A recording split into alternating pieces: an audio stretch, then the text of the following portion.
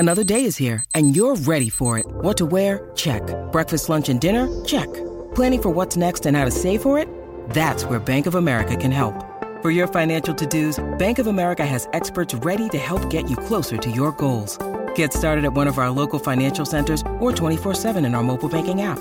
Find a location near you at bankofamerica.com/talktous. What would you like the power to do? Mobile banking requires downloading the app and is only available for select devices. Message and data rates may apply. Bank of America N.A., member FDIC.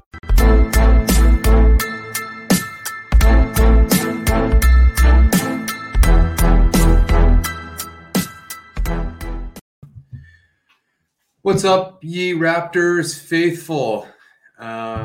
It's day 3 from Victoria, BC. Aiden Moss here. Warren Weisfeld here with his media badge. But that's embarrassing. You just want to look cool. I get it. We just got back from the University of Victoria. Another Raptors training camp day over. Another scrum finito. We spoke with Kem Birch, Pascal Siakam, and Rico Hines, which is kind of cool. We'll get into that.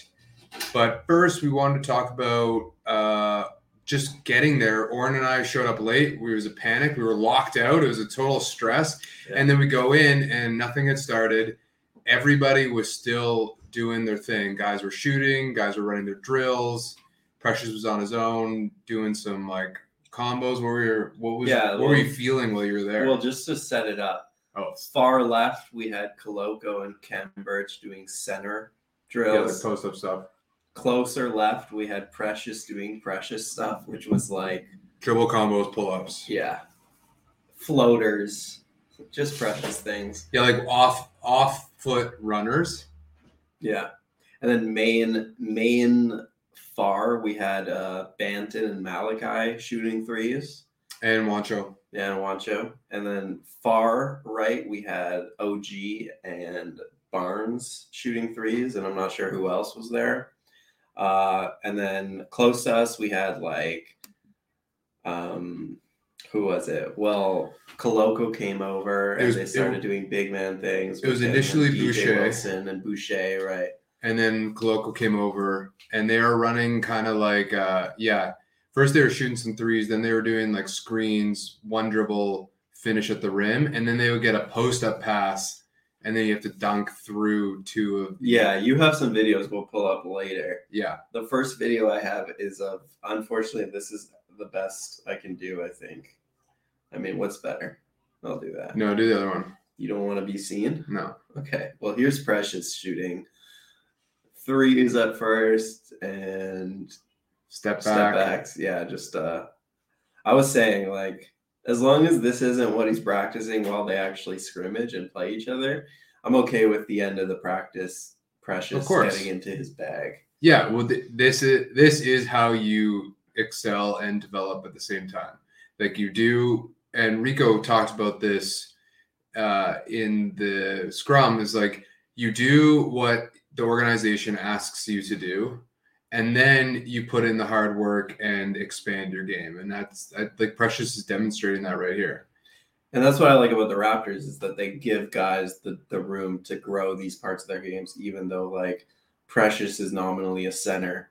They allow him to work on this stuff and even bust it out in games once in a while, and they aren't too tight around that stuff. Actually, that's this is off topic, but last season, guys like Precious and Scotty had all the room in the world to try out whatever they wanted, and especially offensively, Nick was really lenient.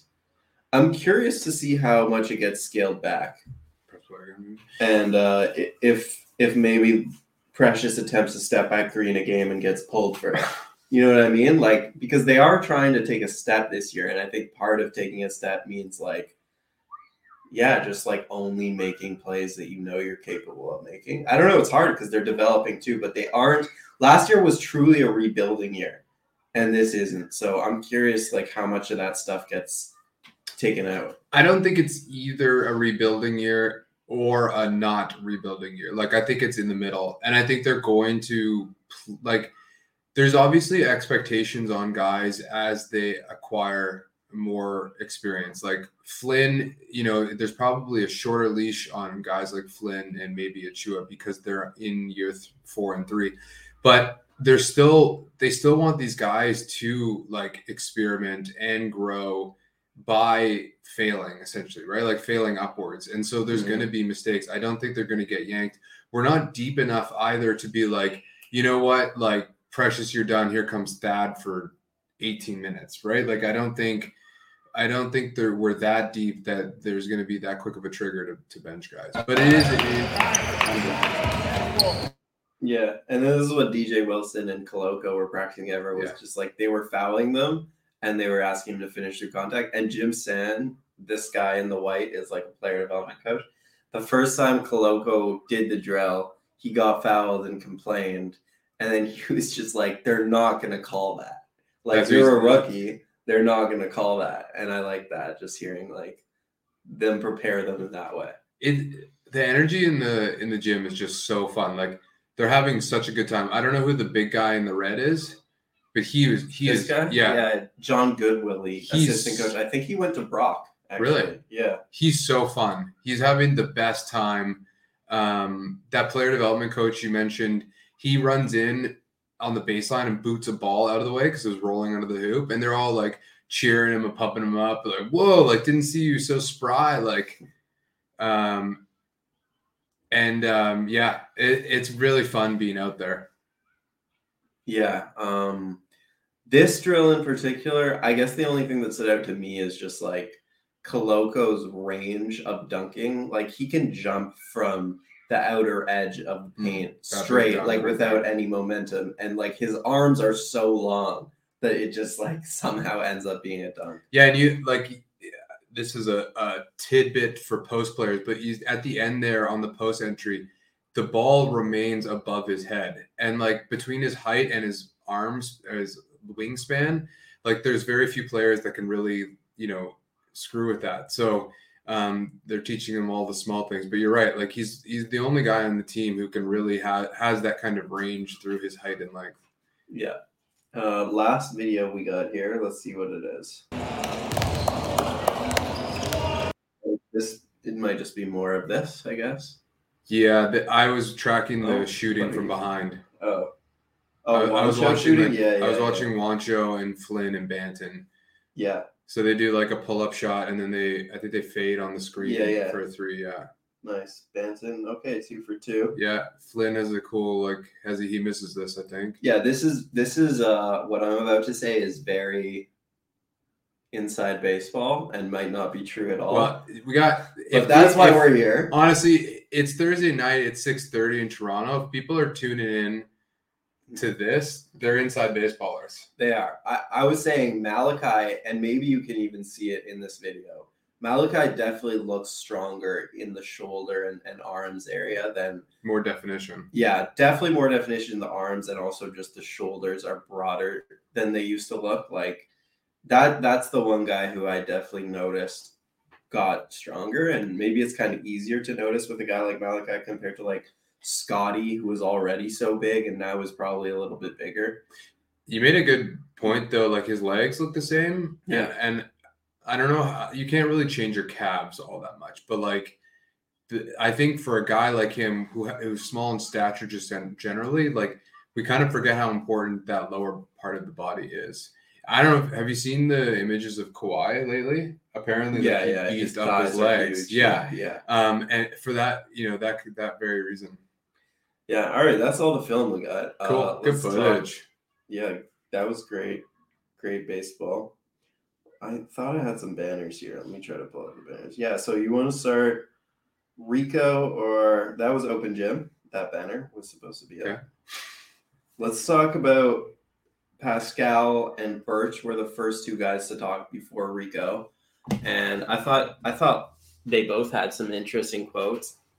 Birch, I guess we should say, because this is newsworthy, that he tore his meniscus last year, and it didn't show up in like the 5 MRIs that the Raptors did. Very unlucky, and I guess it showed up later, and so he's not 100%, and he's not going to be ready to go from the season. It sounds that's what it sounds like, yeah.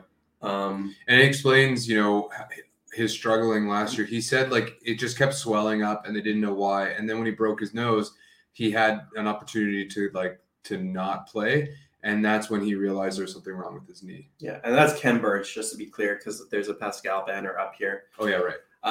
But other than that, it feels like Birch's press conference was mostly about Pascal. Yes, the theme of the entire thing was Pascal, because he started off, and I think I've never seen Pascal really interview before. I thought he was great.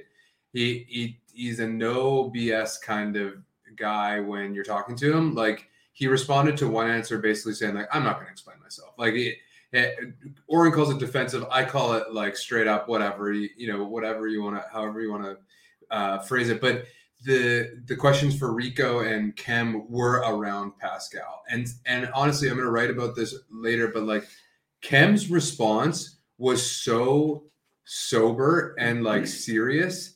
And, you always hear about, oh, these guys, they work hard, like they put in hard work. And I kind of brushed it off because they all do. Of course they do. Like if you call anybody lazy at the NBA level or anywhere like around there or lower, you're totally wrong. There's no such thing. It's just that they're lazier than perhaps somebody else.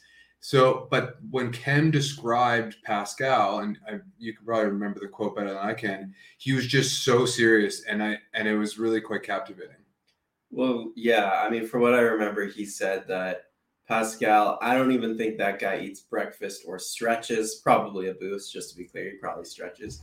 But he works out for 2 hours before practice, then practices, then works out for another hour.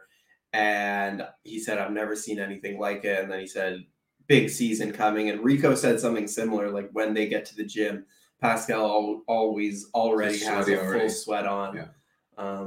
So yeah, there was a lot of talk about Pascal's work ethic, and that's the kind of stuff you hear about like Kobe, And right. I'm not saying we're not saying anything about Pascal even being a top 5 player. Like it has nothing to do with that. But when people are talking in a way that seems hyperbolic, but it's like they're being serious. Like that's when you actually do kind of listen. Mm-hmm. And I didn't realize that about Pascal. I knew he busts his hump. Like there's no, like obviously like where he's become, but to hear this is just, it to me, it brings a different kind of light on Pascal. Yeah. And then Rico was also a refreshing quote because I had never heard him talk before, but him talking about Pascal, he also had a quote that someone just asked, what's been the biggest change from when you first saw Pascal, which was pre-draft, to now? And he immediately said just his mentality, and he said he's meaner now. He said like he used to be, and he is a really nice guy and he's always been a really nice guy, but he says like now he has like a mean streak to him, and you need a mean streak to be like a top guy in the NBA. Yeah. For a lot of like obvious reasons, I think. So yeah, I thought that was another interesting quote. Like I feel like top number 1 options don't always get talked about this way. Like, right. I feel like if LeBron is on your team or Kawhi is on your team, like yeah, I remember when Kawhi was on the Raptors, some guys would have nice things to say about him, but some guys would sidestep questions because they didn't want to like speak clamorously on Kawhi, who was kind of doing his own thing. Yeah, he was probably doing the opposite. He was just like, not that he wasn't working hard, but it was very choiceful. Yeah, on his own, trying to get preferential treatment, and that grinds on role players. And it's like, to be a number 1 option and have everyone talk about you in this light, like that's not bullshit. Like guys choose to talk about you this way. Even though the line of questioning is obviously about Pascal, guys are still like going out of their way to shed compliments on him. Yeah. Again, like that's what I mean is like, and Cam strikes me as a pretty quiet guy, or like he seemed to be in a dour mood. At least I don't know if that's him all the time or not. Maybe just because he's frustrated with what's going on with his knee. But yeah, it's just like he didn't need to be that emphatic about what he was saying about Pascal, and he was, and so it really like caught me. Let's talk about Pascal before we move on to Rico Hine runs, because I guess like he had that big quote about, I want to be a top 5 player in this league. Everyone's saying he looks different. What for you does he need to add to his game whether it's like realist, like something that you would like to see him add, or something that's more realistic, something that's less realistic. But like, what do you want to see him add to his game in order to reach the next level this season? Well, we talked about this a little bit yesterday. I think like two things he's almost reached a level that I can't if he were to stay where he were right now, I would be completely fine with it. If he was consistent. Yeah. But the next level, like definitely a spot up 3, just because I think as soon as that starts falling, you can incorporate him in offenses in a lot of other ways. And also then, leverage guys like Scotty Barnes on ball, or even OG for that matter. So I'd like to see a higher rate and a better accuracy from 3. And then I think the last part is just like you saw it last year. He was starting to distribute for real. And I'd like to see a full year of that. Like averaging 67 assists a game would be super radical, especially for this team, because he's really the only guy who can get in the paint surgically and rip up defenses that are kind of already set. And so if he can do that and then find the open guy, it's going to do wonders for this team. And it's also going to boost his chances for, all-star or all-NBA. Yeah. I think the playmaking one is going to happen. Like I would expect that at this point. The 3-point shooting I like, because a lot of people are talking about a pull-up 3. I just don't think that's realistic. Like it'd be nice, but I mean, I wouldn't, honestly, with that work ethic, I wouldn't put it past them. That's true, but maybe not like as soon as this season. No, just to take it would be a huge jump there. Yeah. For me, foul drawing is a huge one. I think he averaged like 7 free throws last year. There's no reason he can't be a guy who gets in like the 8, 9, 10 range. Yeah. Like he has a lot of that physical, I'm going to hit you first to his game. And honestly, like part of this is he doesn't get a good whistle. Like I don't think he gets a good whistle compared to a lot of stars in the league. But part of it is him learning tricks. And like, honestly, I hate to say this, sometimes in the NBA, you have to learn those tricks to get the calls. It sucks, but it is what it is. And maybe he could learn some tricks like that. Maybe it's just about learning tricks to know when to go up when as soon as you feel the hand, which is not really a trick. It's just like a skill. It's a skill. Learn behavior, yeah. So I think him getting to the line a few more times a game would really help this team, because there aren't a lot of guys who get to the line on this team at all. And that's one that I think I could see coming as soon as this season, just because like it's already the way he plays. It would just be fine tweaks. That also, like, getting free throws is so good for your defense too, right? Like it enables, like, everybody gets to rest. You get to go back and set up. You get to like unleash Scotty and Gary on whoever's bringing the ball up from the inbounds. But like it really changes the dynamic of how you go down to the other side. For sure. And it also is like the easiest thing to do when you desperately need a bucket. Yeah. And you're on the losing end of a run, is like give it to Pascal and let him get to the line. But the part of the like getting the calls is narrative. And like LeBron's the king of this, right? Like he whines all off season about not getting his respect or whatever. Yeah. And he knows that's feeding into the organization, into the referee. And so, like, it's been smart of Siakam to make a top 5 quote like this, like put respect to his name. You know what I mean? And so maybe this year we'll see a different kind of reception for him from the refs. Yeah, ready to move on. I'm ready. Let's move on. Rico's got the runs. Rico's got the runs. Exactly. Oh yeah, that was the name of. That was my article. Yeah. I read that one. So yeah, I mean, Rico talked about his runs in the summer, and I think he even talked about like how they started. Did he?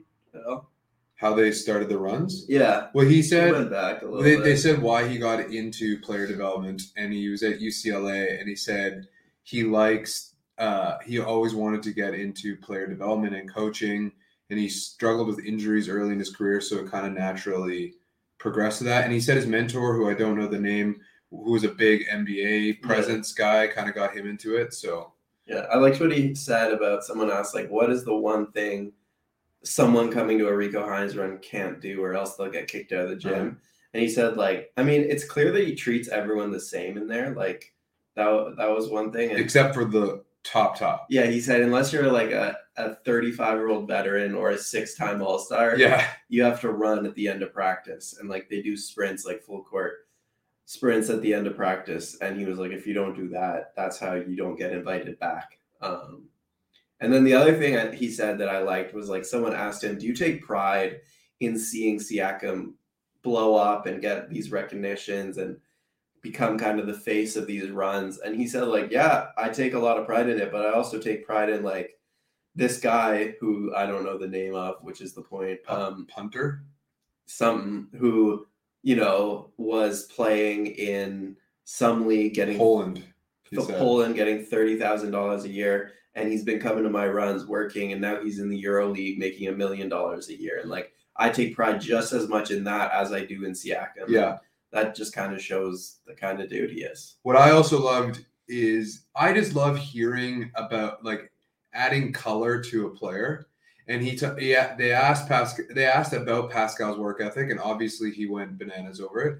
But then they asked him to compare his work ethic to other guys who's been in his runs who have, like, also have a really high work ethic. And he talked about, like, this is a latter generation, maybe more relevant to some of you than others, certainly to me. But Baron Davis, he said, Monte Ellis, Al Harrington, like, guys. Baron Davis is maybe a Hall of Famer. The other guys aren't, but, like, those guys stuck in the league for a very long time. And Al Harrington actually would have done very well in the modern NBA. Maybe Monte Ellis too, but Monte Ellis, like, small dude. It's cool. I don't know. It's just cool to hear, like, first of all, he recognized the hard work that these guys put in. And if they're analogous to the amount of work that, like, Pascal's put in, like, that's high praise, because Baron Davis is, like, you know, a legit dude. So, I like hearing that kind of stuff. Yeah, and the part of that quote that's going to blow up is that he also said Kevin Durant, and then he said, I put Pascal at the top of that list. Yeah. So that was nice. Yeah. What about, like, the young players, what he saw from them and what he kind of looks for from them? Yeah, he mentioned kind of what, like, it was interesting to me because I asked that question thinking he was going to respond with particular elements. I thought he was just going to say hustle, to be honest, because that's kind of what he was getting at with his runs, is, like, you got to put in the work whoever you are. But he talked about, like, towing the organizational line, like, doing what the organization expects of you and, like, doing it to the best of your capability. And I get, like, Oren and I have talked about this before, and it's a question we have for the younger guys is, like, when you're going into camp, are you training beforehand to make yourself the best player you are, or are you training to make yourself the best player that you can be for that organization? Because I think there is a difference. Boucher said yesterday as a quote, like, you know, if you come in here and you think you're a scorer, like, we got scores, we don't need scores, be something else. And so I think that's kind of what we're getting at, is that you got to come in here and fit the niche or the need that the organization's looking for. And that was Rico's response. Yeah. Like, do you just try to be yourself as a player, or do you try to be a Raptors-y player when you come into camp? Yeah. And that's like that's an interesting dynamic. The one that stood out to me in Summer League was Jeff Downton for that. It's like, that guy, he picked up full court a lot of his minutes. And I think that's a very good example of a Raptorian thing to do. Right. And I also think it's a smart veteran as far as, like, veteran camp tryout guys go. Yeah. Like, he's been doing these camps. He's been trying it to make an NBA team. So maybe he knows, like, at this point, some guys don't know this, but maybe Downton knows, like, okay, I can earn some good grace by doing this very Raptors-y thing that they might like, even if it's not how I would traditionally play. Well, he's also been in the G League a while and a big time scorer, and wasn't cracking the NBA. So, you know, maybe there's some reflection there, like, I need to do something different. Yeah. You know, honestly, like, I wonder if the 905 are competitive every year. I wonder if they could be really good this year. Because, like, I think Downton's going to play for them. Champagny is like, maybe he'll be down there for good stretches. Coloco's going to play for them. That's like a really good G League team. Yeah. If those guys are there. Yeah, Harper Jr. will be there. Harper will be there, yeah. Gabe Brown. Yeah, probably. Yeah, could be a really good team this year. Yeah. All right. I think that's pretty good. That's about it. So tomorrow there's a last day of training camp. We're probably not going to podcast after it because there's then the open gym at night. And we're thinking about doing something either at halftime, probably after the game, more likely. It'll probably be like 10 p.m., 8 to 10 p.m. Eastern time. Yeah. We'll try to do something, whether it's a video or a podcast. Maybe we'll do a Saturday too. Yeah, it could be the Saturday morning. Yeah, we'll tweet it out on the Raptors Republic channel, but we definitely want to give you our reactions to the open scrimmage because that'll be the first time we get to see Scotty and Pascal and these guys actually playing. So keep your ears out for that. Best way to do it is to subscribe to our YouTube channel because you'll get alerts for when we schedule a post, which we usually schedule our live shows like an hour ahead of time. And our on Twitter is another good way. You can follow me and Aiden on Twitter. And yeah, thanks for stopping by. Yeah, always a pleasure. Fun. We'll be back to tomorrow. Peace out.